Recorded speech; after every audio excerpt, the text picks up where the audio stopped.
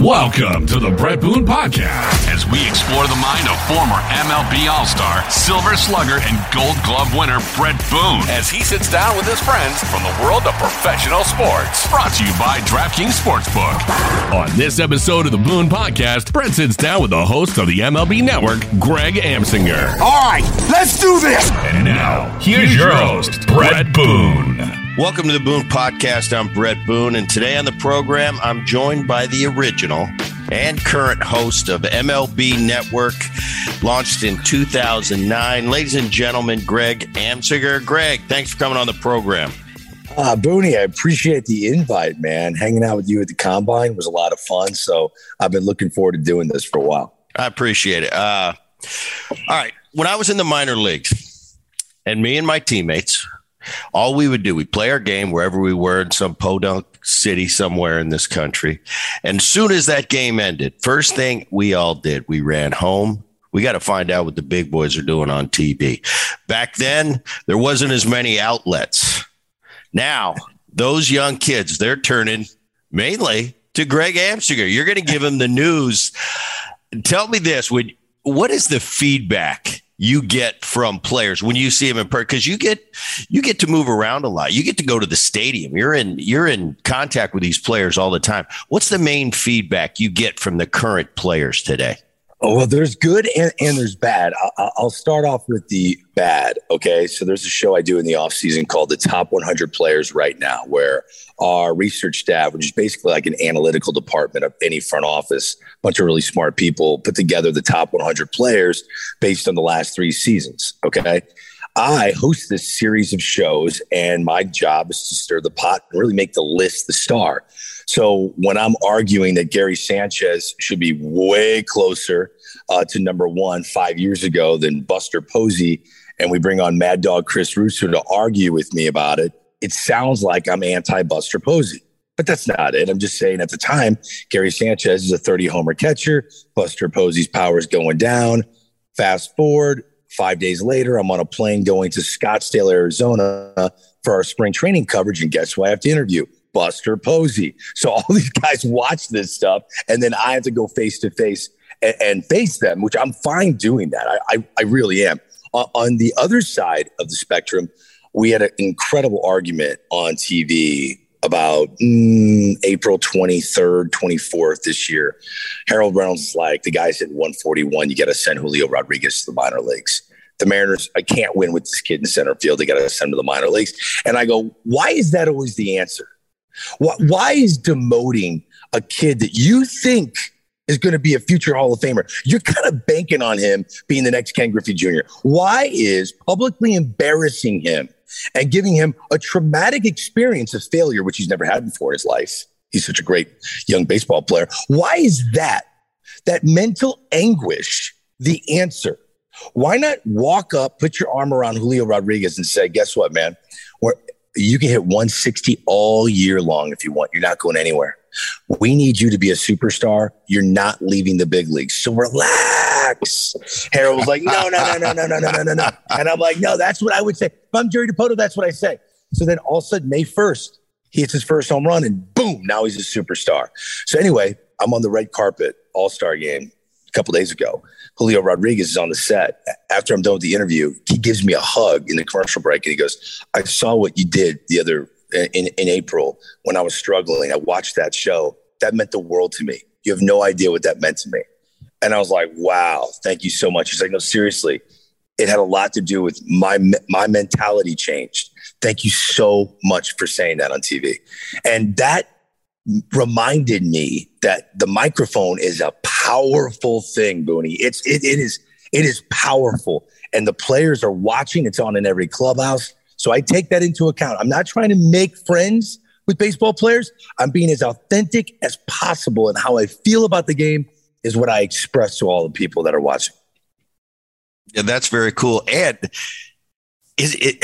Even to this point, you've been at this a long time. Even to this point, are you still kind of amazed how much we really watch? Because to me, it's funny. You know, players, we like to be the cool guys. Like, nothing bothers us. We don't care when we get booed. Believe me, we care when we get booed. We may say one thing on camera, but even for you, Are you really amazed how much the players really do pay attention? Because we see a lot more than people think we see. Oh, he's not going to see this. This is just a little interview over here. When really, hey, these guys are in tune with more than the public really thinks. It's funny. So the first time I ever got a chance to work with Mark DeRosa, who's the star of MLB Central, he's an amazing analyst, a longtime big leaguer. He walks in my office, closes the door, and he goes, "Hey, man, I got to talk to you." And I go, "Hey, my name's Greg. Nice to meet you." He goes, I don't know how you pulled this off, but every big leaguer cares what you say about them. And I'm like, yeah, it's. He goes, Greg. He goes, Jason Worth hates you. He hates you. And I'm like, "Hey, man, I'm sorry." He's like, "I'm just letting you know you're on in every clubhouse. And when you start talking, there are guys that turn it up because they know you're about to spout off on something." He's like, "You got the ear of big leaguers, bro. I'm just letting you know you do." And I remind myself of that every time I'm on the air, because this is a network that is all about the players, and we celebrate the players. And genuinely, I am 85% positive. I grew up wanting to be a player, but I was a terrible player. I'm not someone that looks at players as the most irrelevant voice in the room. I'm not that. There are other shows on our network that are that way, but I idolize baseball players. I'm amazed by all of your talents. I want to hear your real life experiences over what some front office guru thinks is the answer. One of my favorite instinctual baseball analysis moment that put me in awe of all of you guys was the first show I ever did with Pedro Martinez. First time I worked with Pedro Martinez, he is doing a live look-in of a Mike Trout at bat with me. Mike Trout hits a home run. Pedro Martinez goes, "I can't believe they're throwing the pitch to his waggle." And I'm like, "What is a waggle?" And he's like, "Every pre-swing routine of every hitter where the barrel stops, that's where they want you to throw the pitch." So I never did. And I'm like, "Come on, stop." So we had our research staff look at some of the best hitters of all time, from McGuire to Trout to Albert Pujols to Ken Griffey Jr. to Tony Gwynn. And wherever the barrel stopped, if you look at the quadrant of a strike zone, that was their hottest part of the zone.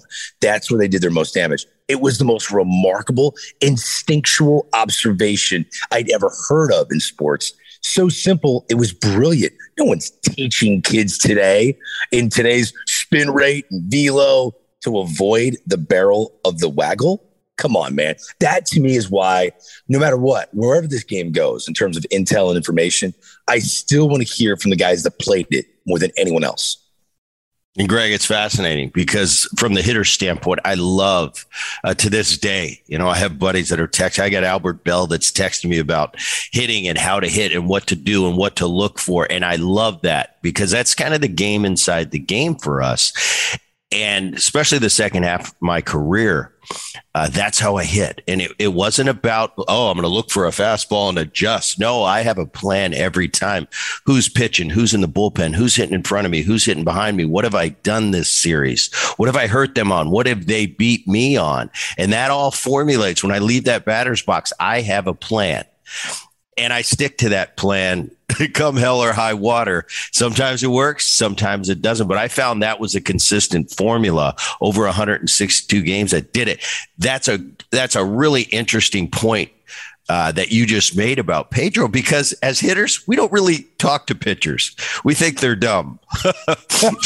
so we have to feed on that. But it brings up a point. Pedro was one of those guys, one of the elite few.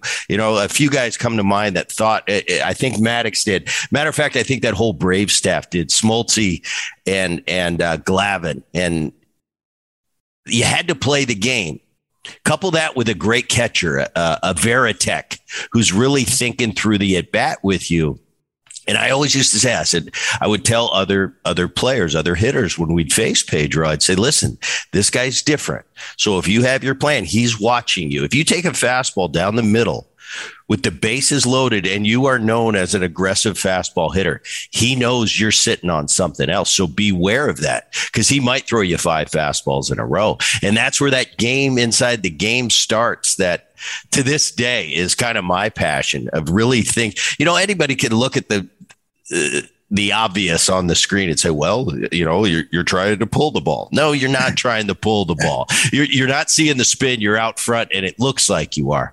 But that type of conversation right there is something really cool that doesn't get talked about that much, but really interesting. Right. Did you ever have Pedro watch your BP?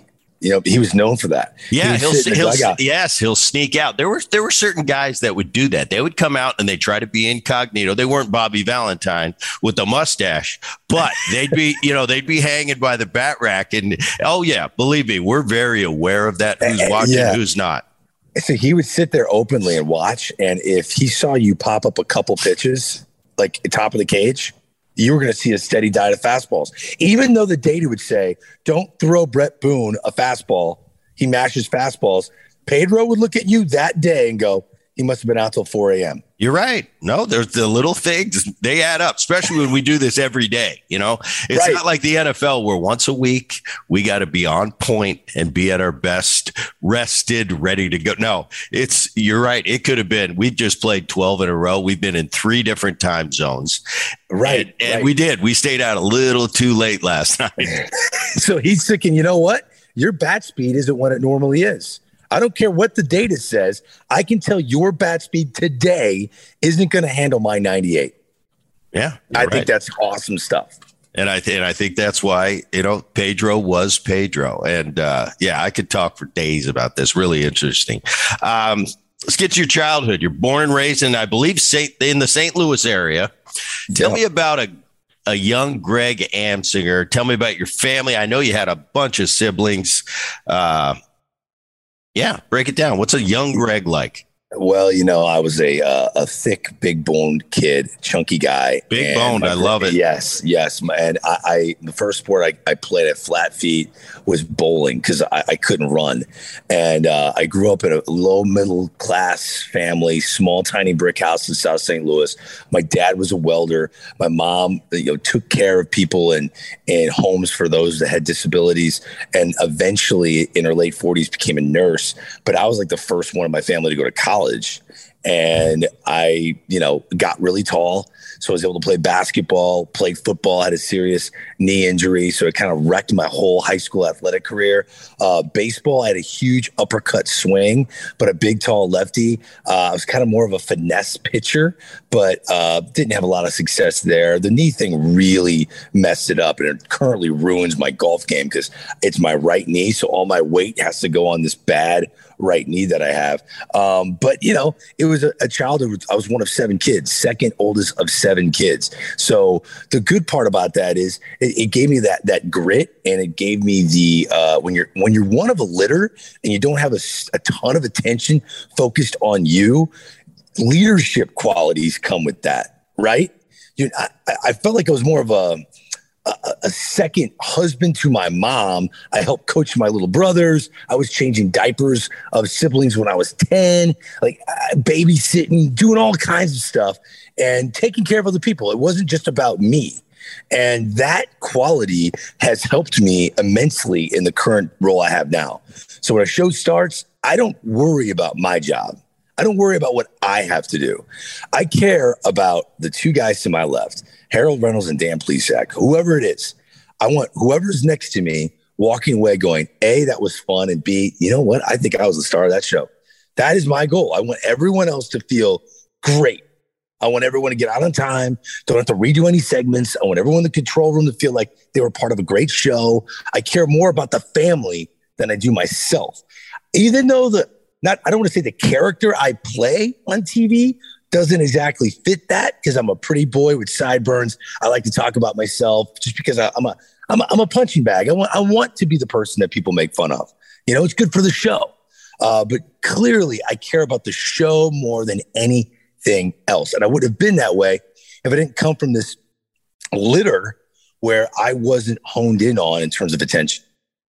That's interesting because, you are the guy, the majority of your segments. You're the kind of the captain of the ship, and you're steering it and you're kicking it. Like you said, Harold and Dan, you're kicking it to Dan. You're kicking it to Harold. They're going back to you. You fill in the middle. Then you're kicking it again at the end.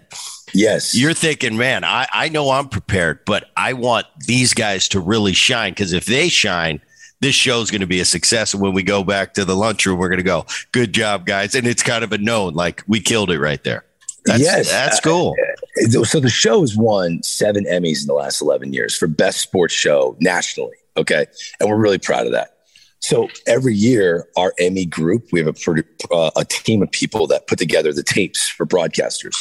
The woman that runs it meets with me every year to go over my Emmy reel. Okay. And I've never even been a finalist for best studio host, because that's like legends. Like Ernie Johnson's always up for that. Reese Davis. It used to be the Bob Costas Award because he won it every single year. But, I've never been a finalist for it. And she's always upset because she can't find moments where I talk for longer than 30 seconds. She's like, you need to talk longer. And I go, my job isn't to win an Emmy. My job is to host a really killer baseball show. And if I'm talking longer than 30 seconds, that show sucks. As much as I'll do a Greg's List, and I guess that's lengthy and long, but it's not how I want to host a show. I want to host a show like 3 guys at a bar. And if you're having a good time at a bar, one dude droning on for 3 minutes is not a good time at a bar. It's 3 guys watching baseball, having beers, going, they got to send this guy down. Really? Well, who else is better in the minor leagues? Well, they got this kid in the minor leagues. He's in AAA right now. Nah, he's a little too young. He's not ready. The other guy chimes in and he's like, dude, did you see what's happening with the Guardians? Bases loaded right here. No one's talking longer than 30 seconds. That is how I want the show to feel. So I am bouncing it back and forth. Think of me as a point guard. And I'm moving the basketball, man. I'm moving the basketball. The longer I hold the ball, the easier it is to play defense against us. And I do not want that to be the case. Yeah, interesting. That's a formula, and it works. The time has gone by now, and you're going, well, it works pretty good for this show because people like it, and it works. So when you're having those meetings about the Emmy's not the end goal. It's not the end goal. It's no, we want a great show, and if an Emmy comes along with it, that's great. And you talk about being behind a list of guys at Bob Costas kind of heady. It's almost like I'm thinking back years ago to it's like that Gold Glove thing. I remember when I was a young player, and it's like, man, it seems like I'm sitting behind Robbie Alomar here, and I kind of have to wait my turn. I felt like I was at the deli with one of those tickets. But you can't go out there and play. Oh, I'm playing this year for a Gold Glove. No, it's like I'm gonna do my thing and take chances and let it fall where it falls. There's nothing I can do. Once I do the show, my show was 7 to 10 every night. It's out of my hands. I can only do the best I can. And I think that's a really cool take on just kind of behind the scenes. People, they like to hear stuff like this. They watch you every day, but they don't know what really is going on. What's Greg really thinking? What's he really like? Is that a shtick? Is it real? Is he, I just think that's neat stuff that you don't hear every day. Lindenwood University, you head off to college. What are you thinking at this point in your life? What do you want to do? Do you already have that vision of where you're going? So I believe it or not, I actually did some theater at the end after I got hurt in high school. Yes. And I did a couple plays, and that led to me doing some theater in college. And I did a few plays in college, but then I kind of morphed everything together because I missed sports. They had a great radio station at Lindenwood University, a school a lot of people haven't heard of. It's growing. We just became Division I this fall. So we're starting Division I all sports, 1AA for football, but we're going to be Division I hockey, which is a big deal. So I'm very proud of where the school has gone. But when I showed up on campus, they really didn't have a television department at all. And I knew that TV is where I wanted to go, but radio was great. I was doing a bunch of radio stuff. And I asked for a studio. I needed one classroom that wasn't being used. And my younger brother, who was a year below me, designed the studio. He also went to the same college, played football at Lindenwood, and designed a studio. I had another guy, a buddy of mine, who ended up working at ESPN for years. He was kind of the techie guy I needed. He knew how to wire all the monitors. He knew how to direct the show. And I was like the executive producer. And it started off with me and 8 students. And by the time I left, we had over 80 students working for no class credit on a show, a college sports show that covered the schools, college teams, and all the local minor league teams. So this is what we did twice a week. I got it on cable access. I got the show carried and aired on 2 different cable access stations, one in St. Louis County, the other one out in St. Charles County. And it became like a machine. And now they've got 3 HD robotic camera studios. Everything's wired for HD live broadcast. They've got control rooms, remote trucks, every ballpark, every arena. They've got their own control rooms connected to those athletic facilities. They've got their own station now, LUTV. And it kind of started with me going to school there. So I'm really proud of that. I kind of created something there that was special. And I still go back very close to the president of the university. And, we all come from somewhere, and I try not to forget where I came from, Also, during that time in Lindenwood, I think at KMOX, you were a producer, right? That's correct. Yes, I started producing at the age of 19. That's a big-time station. I mean, you got Harry Carey, Costas, as you mentioned, the Bucks, Joe and Jack, Deerdorf, I think John Rooney, Mike Shannon, all broadcasters at KMOX. It was awesome, man. When I was 19 years old, Jack Buck was around all the time, and he would give me $100 bill on my birthday. It was awesome. I'll never forget being a 19-year-old producer, and I was handpicked by Bob Costas to produce his evening special. This is back when he lived in St. Louis full time. And what that meant was his in-studio producer, Bruce Kornblatt, would show up with Bob, and they would give me the list, the 3 people that I would call. Okay, here are Bob's 3 guests.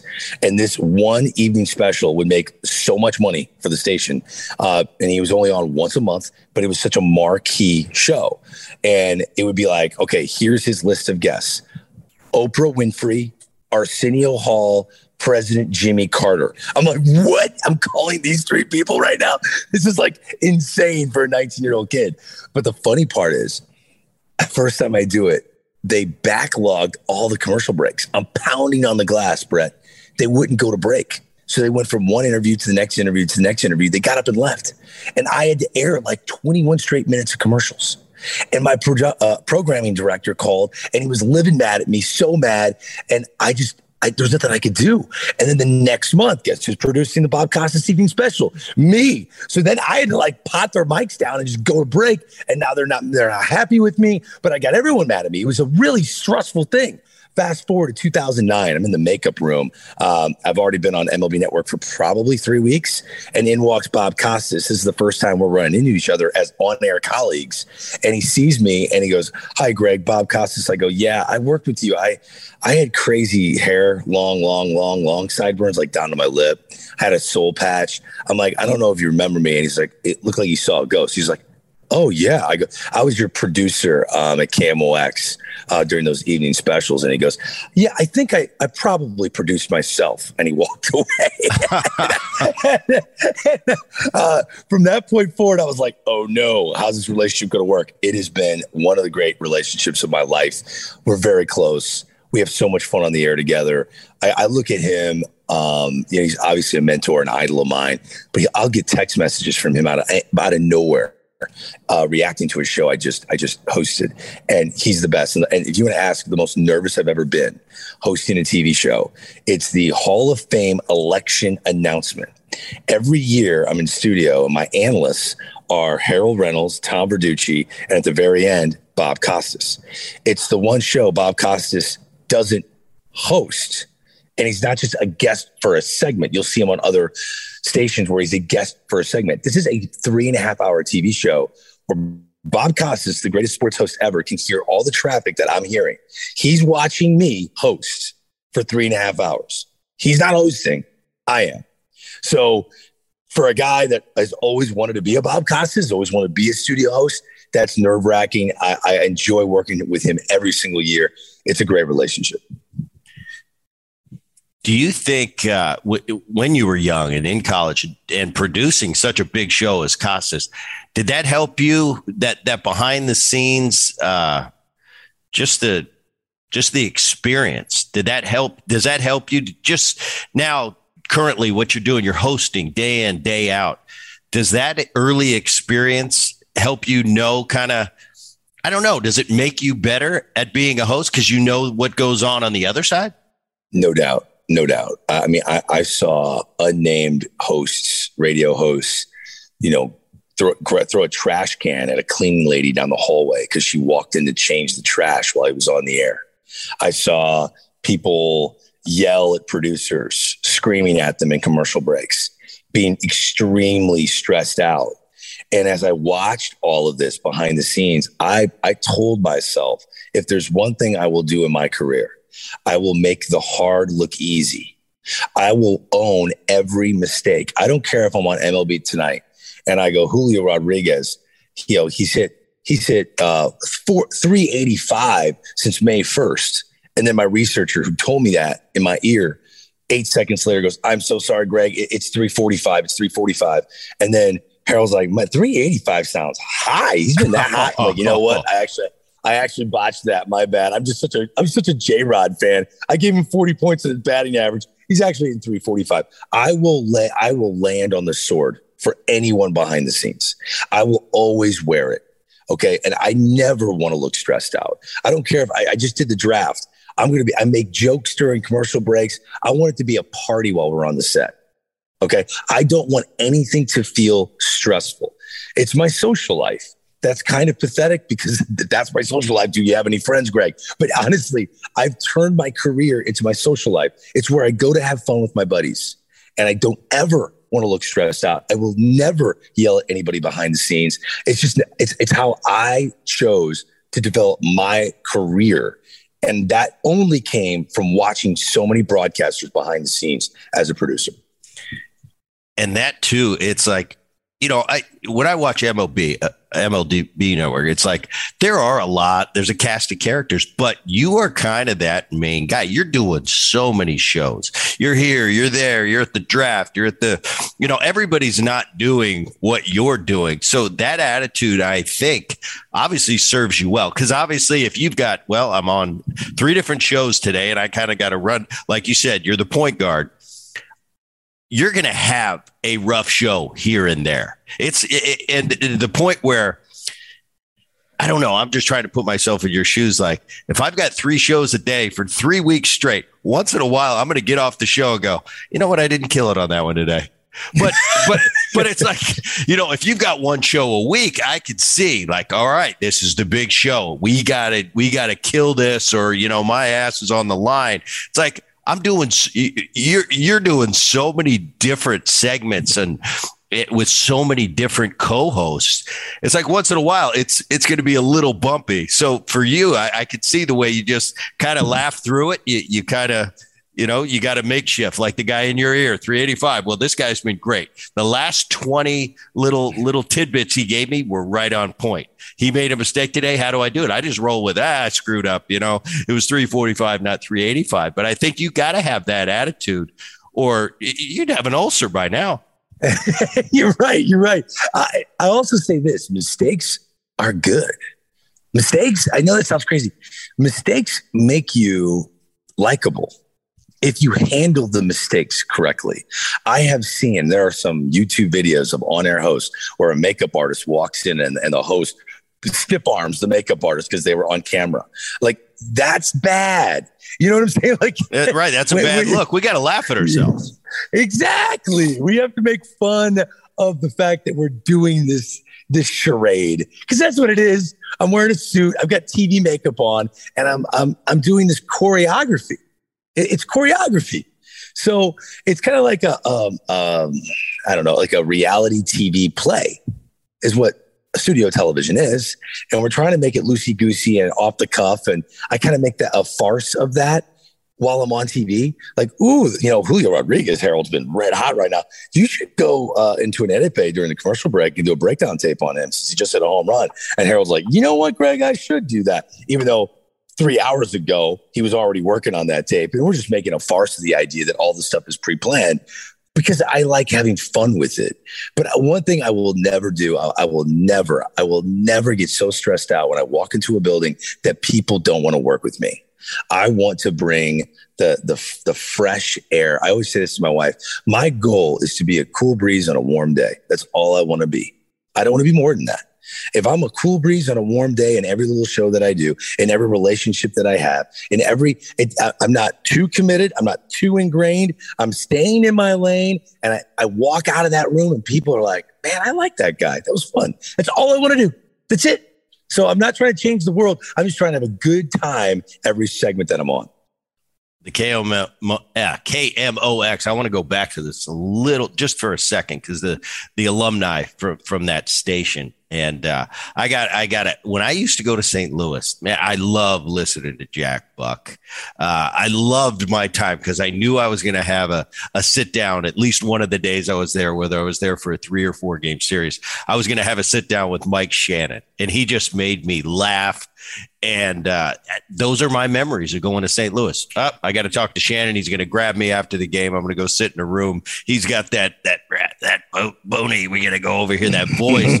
And I'm telling you, there's certain things about, my career in different cities I went to. There's always stuff that stands out.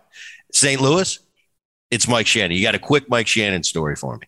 No, I do. I was a producer for Live from Shannon's. Remember his restaurant in downtown St. Louis? Yeah. Great spot, steaks, lobster, whatever you wanted.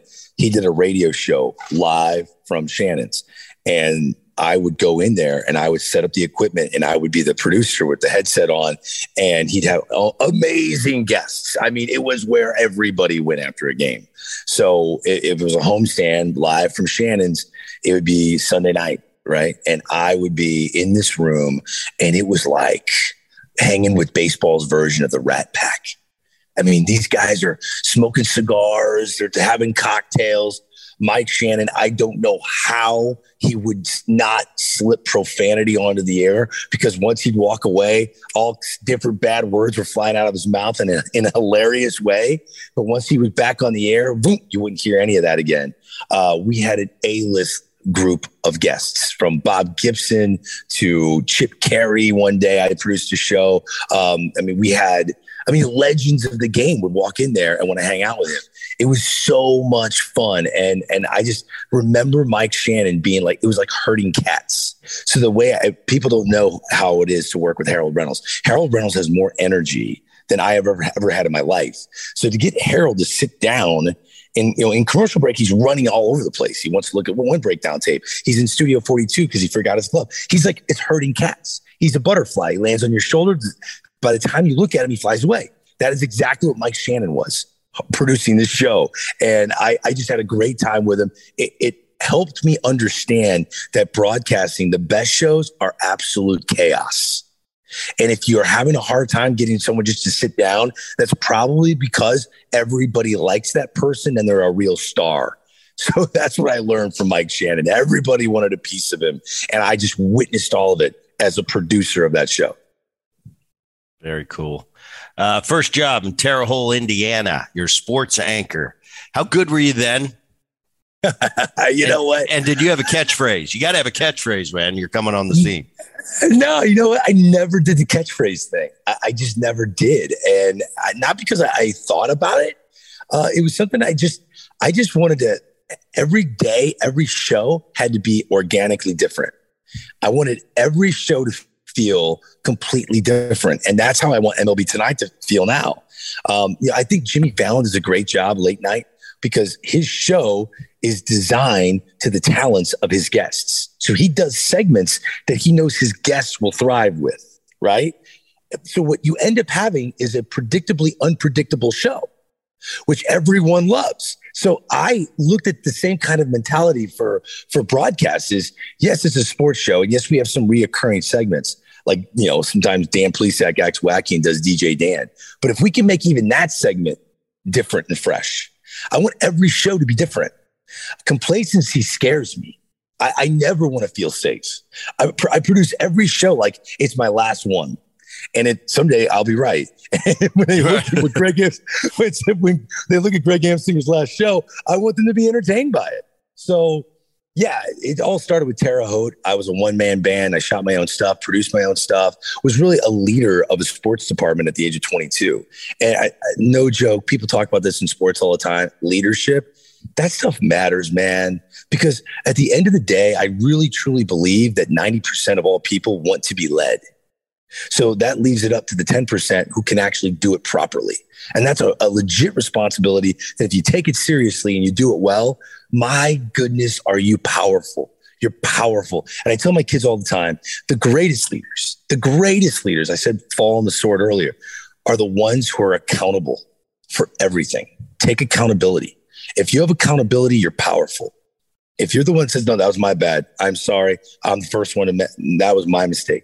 If you're the first one to raise your hand that you're the one that screwed it up, my goodness, do people want to follow that person down a dark alley? They'll do whatever you want. I learned that at a young age. It really started with my siblings as being a leader in my family. And I kind of carried that on. And I learned in the professional environment of Terre Haute, Indiana, had a lot of success there. And boom, I was in New York at the age of 24. So it was a skyrocket of my career, but it all came down to the fundamentals of leadership, in my opinion. Isn't that funny too? When you hear people talk just in a layman kind of way, they talk about leadership. You need to be a leader. You need to do this. I laugh a lot of times because people get it wrong all the time. That leader isn't that guy that gets up on that soapbox and yells at everybody. It says, this is how you lead. You know, the best guys I was, especially early in my career, they led by example. It wasn't that they had to sit there and yell and show everybody they were the alpha in the room. It was, no, see how that guy takes the field. See how he interacts with other, with fans. See how he interacts with the press. That's how I want to handle myself. And he's a great player on the field. That helps. It helps to be a great player as well. But it's not about that rah-rah, shiskoon bob BS. It's what's different about him that makes me want to act like him. And if we all behave like him, man, how good of a team would we be? So that leadership is a great point. I think it gets overplayed. Oh, somebody's got to step up and be the leader. No, leaders don't point yourselves. It's an innate quality that is in certain individuals that kind of resonates. And it's not a spoken, oh, is he the leader of the team? No, it's a known. Everybody knows. It's eye contact. It's no, that's the guy right there.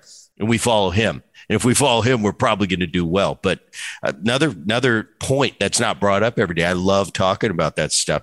I had Chris Myers on the show recently, and I asked him a question. I want to ask you the same question.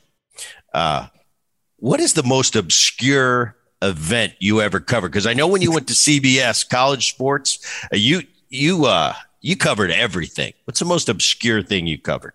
The greatest sporting event I ever covered, Brett, this is no joke. The greatest individual athletic moment I'd ever witnessed in my life was the national championships of college paintball. I did play-by-play for college paintball. They had a bunch of bunkers set up. It's basically capture the flag. It was Ohio State against Florida. The sniper for the University of Florida was a 6'7", 275-pound guy, but he had the best aim. I mean, he was the sniper. Now, he hid behind the largest bunker, which was right in front of their flag. So he never really left the back row. It's 5-on-5, capture the flag, and they're using inflatable bunkers, okay? This is what the field looked like. I am perched up high with a woman named B. Youngs, a professional paintball player. She's my analyst. Ohio State's about to win the national championship. They've got 4 players left. The sniper is the only guy left, and they're pelting his bunker with pellets, okay? Out of nowhere, he just takes off running. We had never seen him run the entire tournament. They were undefeated, and he never left the back bunker. He was such a good sniper. Takes off running. Brett, I'm telling you, I saw this. No one can believe it. He shot the gun 4 times as he ran as hard as he could down the field. He shot 4 pellets, 4 face-filled masks. 4 players fall to the ground. He shoots them all in the face. Runs, captures the flag. People are going crazy. The referees immediately come and check his body. He's got a blue uniform on, blue, top to bottom, blue.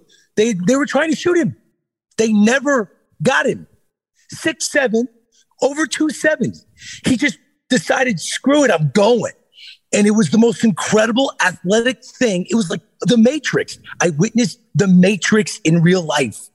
College paintball national championship. I think it was 2005. Greatest thing I ever saw. Now, when you get that gig, are you going into it going, all right, what is this going to be? How am I going to spin that? How am I going to make it interesting? But then the way you explain it right there, it seems like once you were in the moment, you kind of, I don't know. I'm trying to put myself in your shoes again. You're going into this thing like, what is this? But by the end, you were probably kind of amazed of this big guy and what he did. And now all of a sudden it's a serious broadcast. It was an amazing moment. If you give me a microphone to do anything, I'm excited to broadcast. I'm excited to add something. Right, I'll make this serious. I got Yes. Yeah. And it led to me doing the World Series of video games. It led me to going to Europe and hosting the Tour de France, which was incredible in my life. I've done so many obscure things, especially working in the college sports landscape. But that was the most unique and fun. And I tell young people all the time, if someone's going to give you any kind of money to put a microphone on, make sure you enjoy that. Don't look at it and go, oh man, what am I covering? Time out. Do you honestly think you're going to graduate college and go host the Super Bowl? Is that what you really think? These are the events you got to fall in love with. And the people that fall in love with them are inherently going to be good at them. And you're going to skyrocket to eventually doing primetime big stuff. But you have to start somewhere. It's like going to A-ball, going, I can't believe I'm playing at A-ball. So you hit 150. Okay, do you really think you're going to move to the big leagues hitting 150? No. When you get to A-ball, thank your lucky stars that you're in A-ball and rake, have fun, make fun of it, have a great time there. And guess what? You'll be in AA before you know it. You're right. The way it works. I hear all this talk now. You hear about the minor leaguers aren't getting a fair shake and this and that. Now I'm kind of, I'm a little bit older, so I went through that, but I look at it, I'm thinking, well, what do minor leaguers add to the bottom line? Not much. It's kind of an opportunity. I remember my time, and I'm glad they're doing what they're doing for the minor leaguers now. A-ball, they're making $2,000. They don't have to pay for their housing. The facilities, as you know, have just come full circle from back in the 90s, let alone the 80s. I mean, we had our equipment was on in a bag on a nail like Rocky Balboa. But I'll tell you, those are great experiences. Those are A-ball, sleeping on the couch, rubbing nickels together, paying $125 for rent, finding out where the best buffet was, where we could get the best deal that the team was kind of sponsoring, and raking and getting the hell out of A-ball and getting to AA where it's a little bit better. I've actually got a twin bed here. And rent's a little more expensive, but I'm making a little more money. And if I rake here, guess what? I'm going to be in AAA. And in AAA, we actually get on planes and fly to the next game. And now I'm really close to the big leagues. But I think that all is so important in life. It's like the 16-year-old that gets that Mercedes. It's like, where are you going to go from there, buddy? I want you to work, and I want you to wash cars and detail cars to give me some money so we can go buy a car. So one day you can get that Mercedes when you work really hard. I don't know. That's just how I was brought up. And I remember I used to get teased because I had to buy my first car. And my dad's currently in the big leagues playing for the Angels. And my buddies are like, oh, your dad's a big leaguer and you don't have a car? I'm like, well, he's not giving me one. I look back years, now I look back, those were cool lessons. I was pissed at my dad. I wanted a Porsche. I wanted a Blaupunk. I wanted a quadra, like Bull Durham says. But I don't know. I think you earned it. You said it right. Go rake in A-ball. Yes. That's the only way you get the hell out of A-ball. What are you going to do, piss and moan in A-ball? Well, then you're going to go to low A-ball. How about that? You're going to get a lot of skilled players, but they don't even know how to play the game yet. And you're going backwards. So I don't know. I have a different take on that. Yeah. Let's also keep in mind that even if you rake, but you're bitching and moaning like behind the scenes, nobody wants to hear it. That stays with you though. That's being told to the coach at AA. That's being told to the front office. Like, hey, the kid can hit. He's got talent. He's a pain in the ass to be around. He's complaining all the time. That stuff follows you around. Sure. And we always wonder, why did this young guy get traded for the third time? Man, he's been one of the top 100 prospects for the last 4 years. He's already been traded 3 times. There's usually a reason why. I try to tell young broadcasters that want to make it, hey, the climb can be tough. But if you don't love it, if you don't love the climb, and if you're not fun to work with, it's going to hold you back. You will not climb as high as you want to. Your talent is a big part of it, but the way you conduct yourself with other talented people is equally as important. And if you can't do that, you will not climb to the level that you always dreamt you could reach. So make sure you treat people like gold and you keep your complaining to your mom on the phone in your apartment by yourself. But don't do that every day when you're working. Enjoy the climb. It's actually fun when you look back. I agree with that. 2009, MLB Network launches. Tell me how they got you involved. How'd you get involved with the network? And what did they tell you the network was going to be? This was a big thing. No one had ever done this before. 24/7 baseball. You know, the NFL Network was out there. Fox, ESPN, big time, already established programming. And all of a sudden, MLB is going to come in. We're going to do this 24/7. Yeah, it's never been done before, but it's going to be a hit. Tell me about that whole lead up to that launch. So I was at College Sports Television at the age of 24. I was there for 5.5 years. 3 years into that time, it was based in New York City. CBS Sports bought it. They renamed it the CBS College Sports Network. Now it's CBS Sports Network. The guy that did that was the executive producer of CBS Sports, Tony Petitti. After 5.5 years of me working there, Tony Petitti left CBS to be the CEO of MLB Network. First ever. It's this new network's going to be launched. And I get a phone call and he's like, hey, you want to go with me? So I was like, wow, yeah, my contract was up. They gave me a package to stay, but I looked at this as a unique opportunity. He told me, Greg, I've been watching you during the NCAA tournament. I would host 7 straight hours of NCAA tournament coverage on the College Sports Network.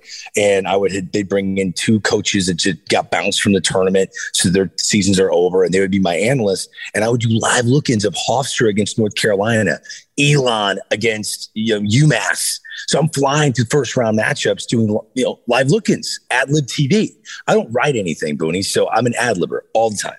And he knew the programming of MLB Network. He knew what his vision was. He wanted to recreate NCAA March Madness for baseball.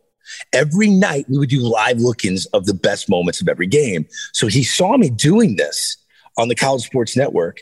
And he was like, this kid likes to be on TV for a while. He can do it. And he doesn't need a teleprompter. And I just found out he's from St. Louis and he was obsessed with the Cardinals and baseball growing up. So he brought me with him. And I was the only broadcaster that was not affiliated with a major league team, which meant I wasn't a play-by-play guy of a team. I wasn't a sideline reporter or a pregame host of a major league baseball team or a former player or a former GM. So when the network launched, all these producers at MLB Network that I was forced upon, they weren't putting me on the air. We were doing all these tape programming, right? And we launched January 1, so it was in the off season. I wasn't on the air for the first 3 weeks. I was the only broadcaster that wasn't put on TV yet. And no one knew why Tony Petitti hired this young dude to be on a host for MLB Network. No one got it. And I just remember saying to the executive producer at the time, John Entz, listen, man, I'm not upset with not hosting right now. I'm not upset. You guys are paying me, whatever. What I know is eventually you're going to be doing live television. And when you do live television, you either sink or you swim. And I'm Michael Phelps. So I'll wait until opening day. And when it's live TV, baby, you will appreciate what Greg Amsinger can do. So I was just sitting there, just in the garage, waiting to just go 180 miles an hour when opening day came. And that's inevitably what happened. What happened at Walt Disney World? Didn't they have something where you had to go basically on stage in front of a zillion executives and do like a mock mini? Hey, show us what it's going to be like. Is there any truth to that? You mean for MLB Network? Like when we did auditions? Yeah. So we did auditions at NBA TV, the old NBA TV studio that was also in Secaucus. So I showed up, even though Tony wanted me. All these other producers and coordinating producers at the network were like, who is this kid? No one's ever been here of me. So I show up and I did an audition with Harold Reynolds and Cromartie. Remember Cromartie? What's his first name? Warren Cromartie. Warren Cromartie. Yes, that's why I'm here, Greg. That's why I'm here. I'm that guy in your ear right now. That's right. You're my researcher. And I didn't screw it up. No, you didn't at all. So Warwick Cromartie's on. He's auditioning for a job. Harold's obviously got the job. He's the face of the network, and he's auditioning everybody. So I did an audition, and it's funny because I show up and I meet with the producer that's going to produce the audition. They go, here you go. You sit right here. You're going to have a couple on-camera lead-ins. So if you want to write something, you can. And here are the bumps. I can see the whole rundown of the show. So I sit down, and if they want me to write something, I start writing, right? On camera lead in. They want it to be like 40 seconds long, make it creative. So I just start writing it because that's what they want. And then all of a sudden, two producers sit down. They're like asking me about my family. And then the second I saw that happen, I was like, I pulled myself away from the desk and I just put my legs up and I started chatting with them. Like, hey guys, yeah, this is who I am, blah, blah, blah, blah. I go, hey, your audition's in about 2 minutes. So do you need to get right? I'm like, no, man, I'm good. Like, you're sure? I'm like, yeah. I knew what they were doing. They're messing with people while they're writing. They want to see if they're going to go, can you give me a minute? I need to finish this. Right. They want to see if that's how you're going to react. So I go out there with nothing scripted. I have a lot of fun. I know they're going to play a highlight, and then the highlight's going to go to black. On camera, they do these things intentionally while you're doing an audition, right? So I had something funny to say every time they did it, and I just had fun.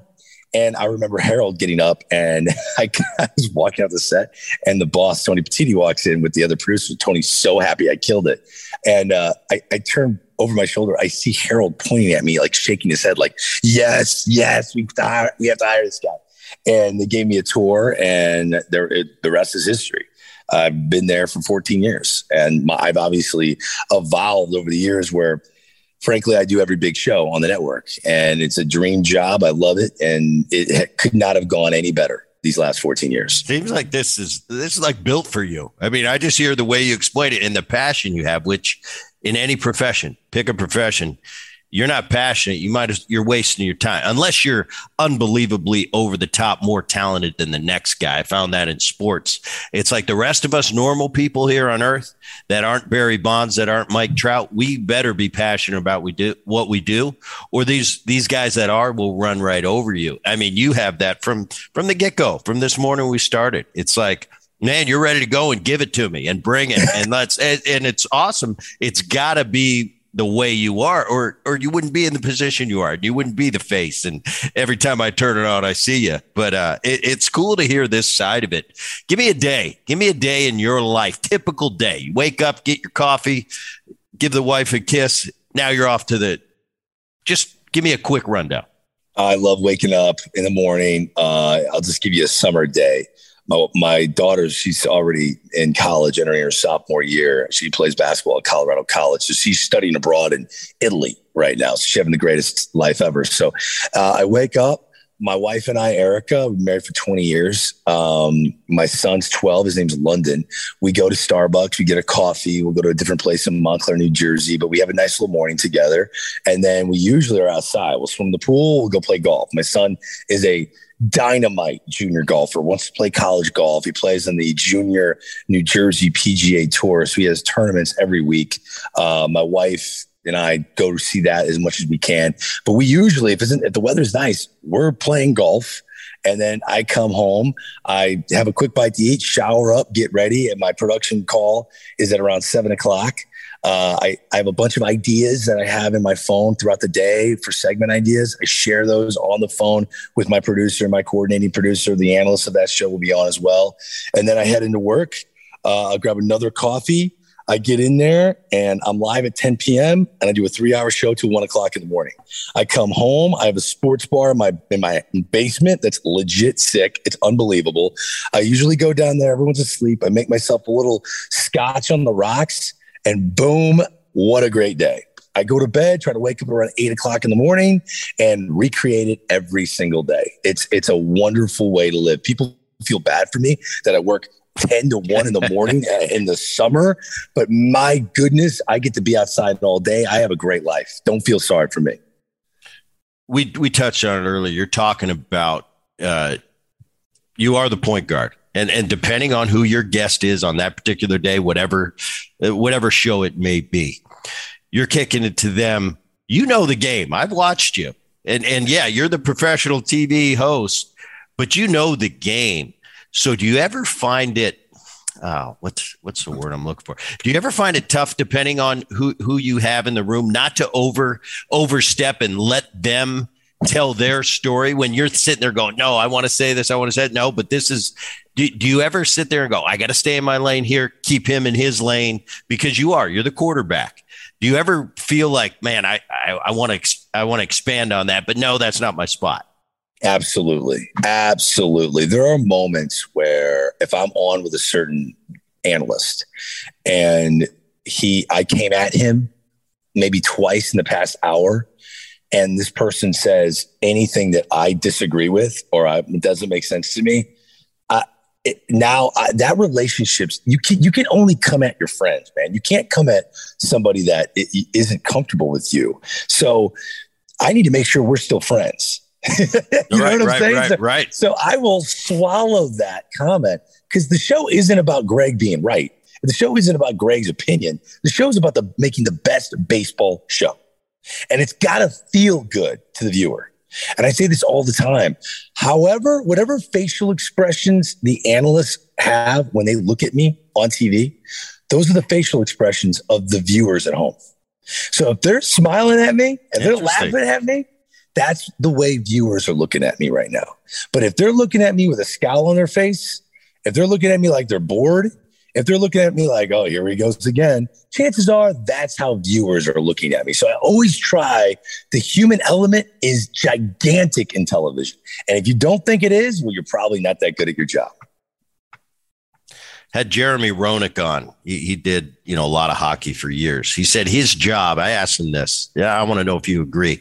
Said his job was to educate and entertain. Is that it, or is there more to it? See, the educate part, I think that has its own place. And the way I look at it is this. People go to work and they grind. They have real jobs. My dad was a welder and he loved sports. I always think of my dad. Had burn holes in his arms, sweat buckets every day in an unair-conditioned factory. When he comes home and sits on the couch, grabs a cold beer and turns on MLB Tonight, the last thing he wants to see is three guys working their asses off. That's not what he wants to watch. He wants to watch three guys that are dialed. He loves baseball, so he knows if you know your stuff or not. He needs to know you know your stuff. But I think it starts with chemistry, fun, energy. The education part comes within grabbing their attention. Once I have their attention, once they're smiling at the TV, once I bring them in, then different nuggets or techniques or bits of analysis throughout this cloud of entertainment that they got lost in, that comes with the territory. So I would say educate. I would say educate goes after entertain. Entertain and educate. It's that order for me. Make sure you bring them in and make sure it doesn't feel like work. Make sure, I say this to broadcasters all the time. If you took the graphics and the video away from the studio and the screen, and here you are in a suit, if I'm just looking at your face, would I be able to tell if you're talking about sports or maybe the economy or maybe world affairs? Would I be able to tell what you're talking about? So hopefully when you watch me, without all the graphics, all the bells and whistles, you can tell I'm talking about sports. Might not be able to tell it's baseball because I'm 6'5". Maybe you think I'm talking about basketball, but I'm talking about something that's entertaining. At the end of the day, you can tell I'm entertaining you. That is what I think is the most important. Well, and you can tell just by this, this hour we've spent so far, this is something you genuinely love. I can tell that by talking to Greg Amsinger. We're over here. We don't see each other right now, but I hear it. I hear it in your voice. You love this. You got to love this to do as much as you do. Or could you imagine if you didn't love getting up and going to work every day and being that guy? And it would come through. It'd be disingenuous, but it's not. It is. You got to love your job. And that comes across. Do you see it? I don't know. Do you see it in other hosts? Like, wow, this guy, he doesn't love his job. or it'd come across different. I mean, the span of a career, it varies, obviously, with the Bob Costas. He's been doing it for 100 years, it seems like. But some guys, it gets to an end. I know in baseball, at the very end, man, this is what I love. I woke up, I lived for, Greg, as a kid, from the age of 1 and 2 years old, throwing that ball against the garage door. But the last year I was playing, the last spring training I was in, I was watching young players, 20, 21-year-old power shagging in the outfield. And I couldn't wait to get off the field because I was so sick of the same drills I've been doing my whole life. And that's when I kind of knew, it's time for me to go, because I want to be that kid running around. That's how I have to be successful at what I do. I got to be that kid in the outfield power shagging and taking fly balls away from the pitchers who are shagging. But that's cool because I remember being that guy. That's a great point, man. If your tail doesn't wag to do this every day, let someone else do it. And you're right. There are some guys that are holding on to the money. They're holding on to the salaries, and they don't have the wag in their tail anymore. They just don't. You can see it all over the face. I always said, when you watch Greg Amsinger sit on MLB Tonight and host that show, that's a bucket list opportunity for a lot of baseball fans. To sit next to Harold Reynolds and Pedro Martinez for 3 hours and talk baseball, that is legitimately a bucket list moment. So I want people at home to see that I do not take my seat for granted. I am loving that opportunity. I represent fans. I don't count myself as a journalist. I'm not Ken Rosenthal. I'm a fan that they gave a microphone to because I understand the logistics of television. I know all of the different ways to make that work. So, but I'm just a fan. I'm a huge fan of the game. And, when I hear from people like you, people like Larry Boa, who is my baseball father, okay, I adore this man. And if you don't know who Larry Boa is, Google him. One of the grittiest, fiercest baseball lifers in the history of baseball. It's all he does. It's all he watches. It's all he talks about is baseball. He loves it more than anyone I've ever met. And Boone, you probably would agree with that. He is that intense. When he texts me every single day and every show, and he tells me all the time, my God, you love this stuff. When Larry Boa tells me that, I know that I'm in the right spot, that I know this is a perfect fit for me, because there is no one that has committed their life as intensely to the game than Larry Boa. He's amazing. He's unbelievable. And I had him on probably 2 or 3 months ago. And, I grew up with Larry. Larry and Dad were teammates in the 70s with the Phillies. And I always took it for granted. Like, oh, that's just Larry, And I know him as a kid. But then as I grew, I played against Larry. Larry, he was a manager for the Phillies. He was coaches on several teams I played against. We always had that little bit of a rivalry. I'd always give him a hard time when I was in town. But I have that, I'm this 3, 4, 5-year-old kid running around. That's how I knew Larry. Now all of a sudden I'm interacting as an adult. But you're right. He's one of those baseball lifers. And when I had him on the show, I was kind of reflecting, when I was doing my homework on Larry, I didn't have to do that much homework because I had all the behind the scenes stories. But I was reflecting. I'm like, Larry's been everywhere and pretty much has done anything in the game. There's a couple guys that come to mind. You mentioned Larry Boa. He's definitely one of them as far as those baseball lifers that pretty much been everywhere, done everything, knows everybody, is intertwined with people in the game as much as anybody. Another guy is Tim Foley. Similar. He's just a baseball rat. He knows the ins and outs. He's a great worker. He's passionate. He loves this game more than life itself. But yeah, those are those guys. And it's cool that he's paying attention, because Larry, until the day he dies, it's going to be baseball, baseball, baseball. He loves it that much. And the fact that you have that interaction with him and he tells you how much he appreciates it. And that's probably really a cool thing. Getting outside the studio, do you like that part about your job? Because you get to go to these stadiums, you get to go to the Jewel events, all-star games, postseason. Is there something you like more? I mean, because I'm sure you enjoy that studio time, but is it fun for you to go on location? Like right now, you're headed to the Hall of Fame. That's a pretty awesome place. It's a beautiful place. I don't take it for granted.